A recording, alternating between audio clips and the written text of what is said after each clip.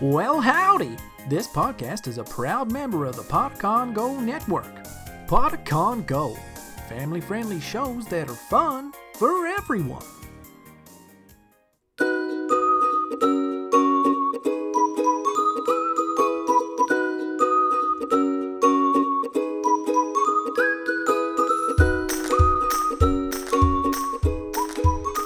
Welcome to Elderberry Tales. Grab your magnifying glass. It's time for another mystery. My Mom Detective, The Missing Salmon by William Stair. Every fall, the Coho Explorers, that's the homeschool outdoor gang run by my mom, take a trip to the Issaquah State Salmon Hatchery. The hatchery is lots of fun and has been there a long time, since 1910. That was before any of my great-great-grandparents were even born. During the months of September and October, the coho salmon come back up the Issaquah Creek to spawn. That's one reason why we like it so much. The salmon and our gang have the same name. Oh, and the word spawn means to lay eggs that will become the next salmon. At the hatchery, we learned all about the lives of the salmon that come from the Issaquah Creek.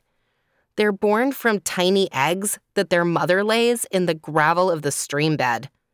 For about a year, they hang around in the cool pools of the stream. And once they're big enough, they head for the ocean. What that means for the coho of Issaquah Creek is a journey to Lake Sammamish, then into the Sammamish River, which leads to Lake Washington, and finally into Puget Sound at Seattle. All of this is freshwater until the cohos get to Puget Sound, which is part of the salty Pacific Ocean. What a journey. After 2 to 3 years of wandering the ocean, eating smaller fish unlucky enough to be nearby, they are fat and ready to go back to where they were born. It's kind of like playing a board game, where the idea is to get back to where you started. When they get back to Issaquah Creek, the mom digs a little nest in the gravel of the creek bed, and then the mom and dad lay the eggs and milt in the nest. Then mom covers the eggs so they will be safe. So far, so good. Now the sad part. Both mom and dad die shortly after they cover the eggs, so the kids never get to see their parents. We go to the hatchery in the fall because the moms and dads-to-be are coming home from the ocean, and there are lots of them trying to find places to lay their eggs. They are big and fat and red. They turn deep red as they make their journey home. There's a bridge across the creek right by the hatchery, and we can stand on it and see the big salmon slowly making their way upstream. There are always lots of birds there, too, waiting for a chance to gobble up some tasty salmon eggs. Some of the salmon keep going up the creek, into the hatchery itself. These are caught by the workers there, who take the eggs and milt from the salmon and put them in big hatching tanks. While this is not the natural way salmon babies form, many more of them live to go to the ocean than do the ones laid in the creek. Millions more. From the bridge, we can not only see the salmon swimming, swishing back and forth in the shallow water, we can see a few of the salmon that have laid their eggs and died. Mom says they will be food for other animals that live on dead stuff. Sad. But that's how nature works. Nothing really goes to waste. Last week, we were at the hatchery. Robert, Edison, Desmond, and I were on the beach, hoping to see the big salmon make little salmons. "Look," shouted Edison, pointing. "See that big one flicking the gravel with her tail? I think she's gonna lay some eggs." There were 2 or 3 deep red daddy salmons waiting to see if she did. But no, she moved further upstream. "Aw," the 3 of us said together. 3? I looked around. Desmond was gone. We looked both ways to see if he'd gone along the bridge path, either back to the parking lot or on to the hatchery buildings. No Desmond. "There he is!" cried Robert. I looked down the stream, and sure enough, there was Desmond making his way along the edge of the creek. He stopped to look at a dead fish lying half underwater on the gravel bed. He gave it a tentative poke with a stick he'd picked up somewhere, then went on, disappearing around a bend just as I yelled for him to come back. I ran to the side of the bridge, then jumped off and began running along the creek bank. Suddenly, I remembered something. Turning, I yelled back to Robert. "Go tell my mom. I'm following the creek to get Desmond." My mom had gone on ahead with 2 of the other cohos to see if there was any salmon on the fish ladder. "Edison, come on," I added, motioning for him to follow me. Now, separating from the rest of the group by so much is definitely against the rules of the coho kids. But this was an emergency. Robert took off toward the hatchery buildings, and Edison jumped down at the edge of the bridge and was with me in seconds. "Let's go," I said, and we plunged off along the bank, pushing the salmonberry canes and other brush out of our way as we went. This time, it was me, not Mom, stalking the quarry. The quarry is the thing you are hunting. In this case, Desmond.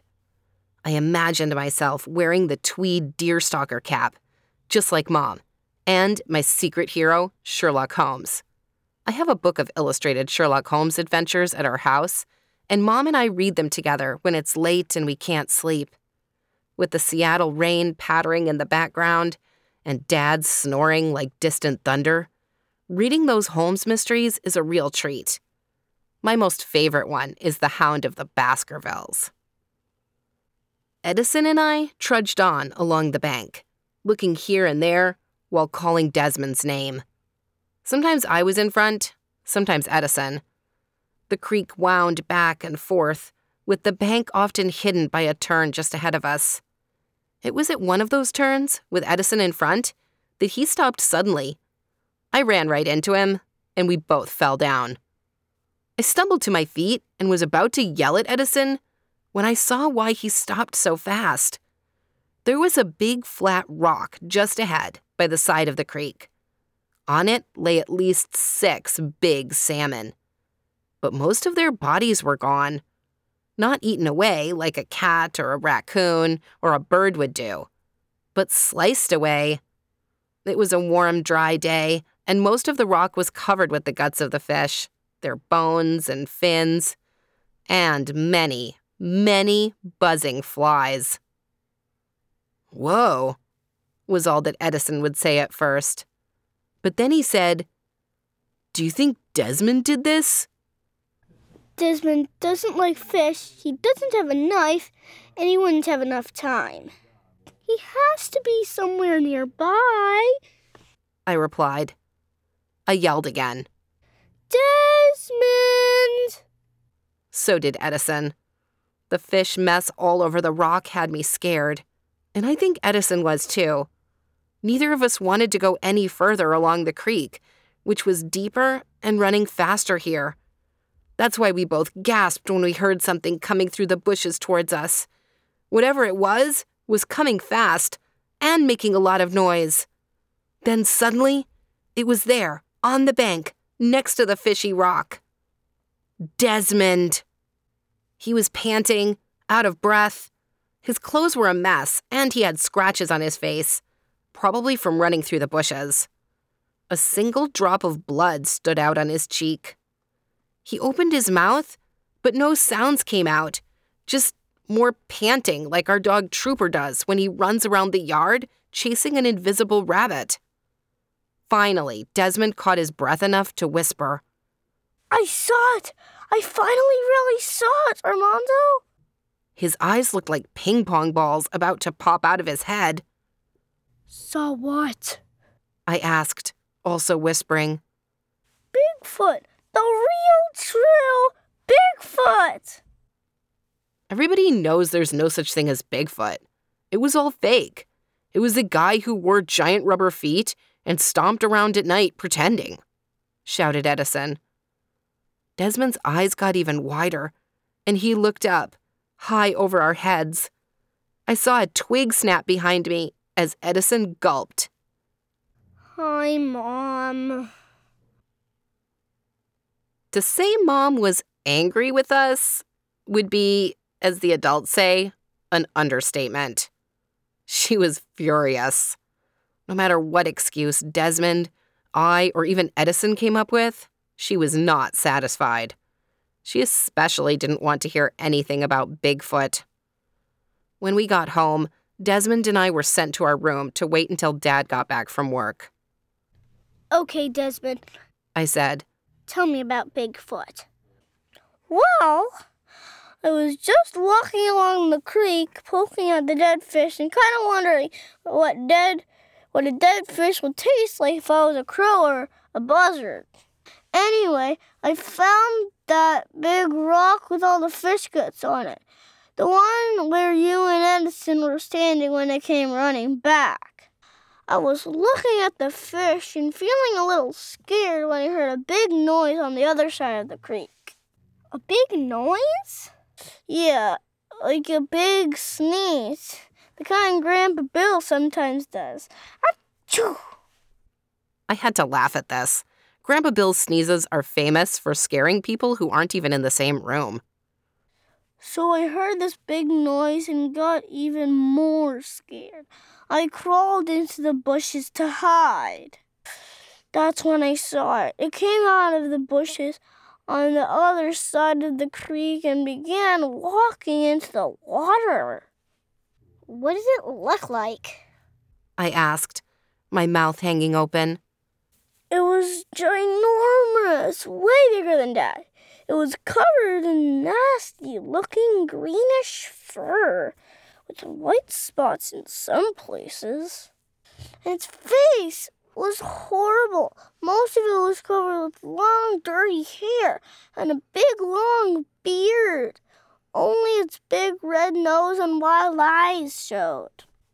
It was kind of hard to see, because I was hiding behind the bushes and it was swinging back and forth like a giant monkey as it walked across the creek.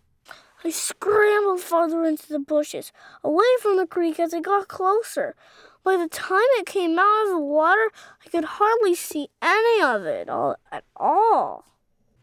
It stopped by the flat rock and bent over the fish guts. It was making grunting, snuffling noises, and I could smell it. Awful.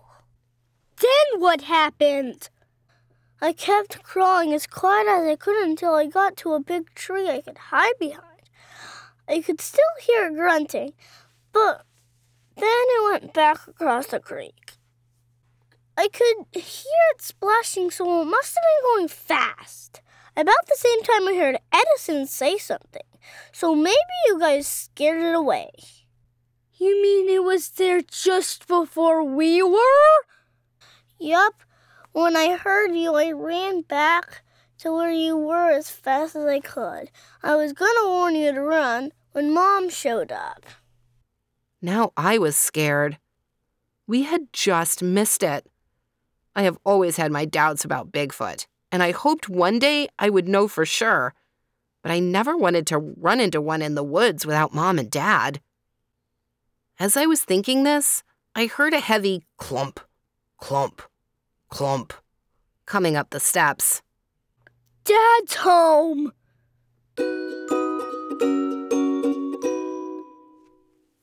Well, my listeners, I am going to pause the story here at a bit of a cliffhanger. Do you know what a cliffhanger is? A cliffhanger is when you know that a big part of the story has already happened and something exciting is about to happen, but you don't really know what's going to happen next, and then it stops.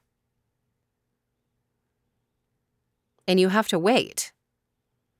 In this case, you have to wait until next week, until the next episode, to find out what happens next. So here's what we know so far. The kids were playing at the fish hatchery, and Desmond ran up the river, and the other kids followed, and then Desmond said he saw Bigfoot. Do you think it really was Bigfoot? What else could it be instead?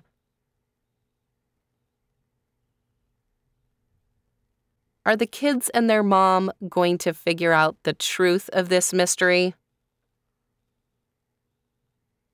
You'll just have to listen again next week and find out.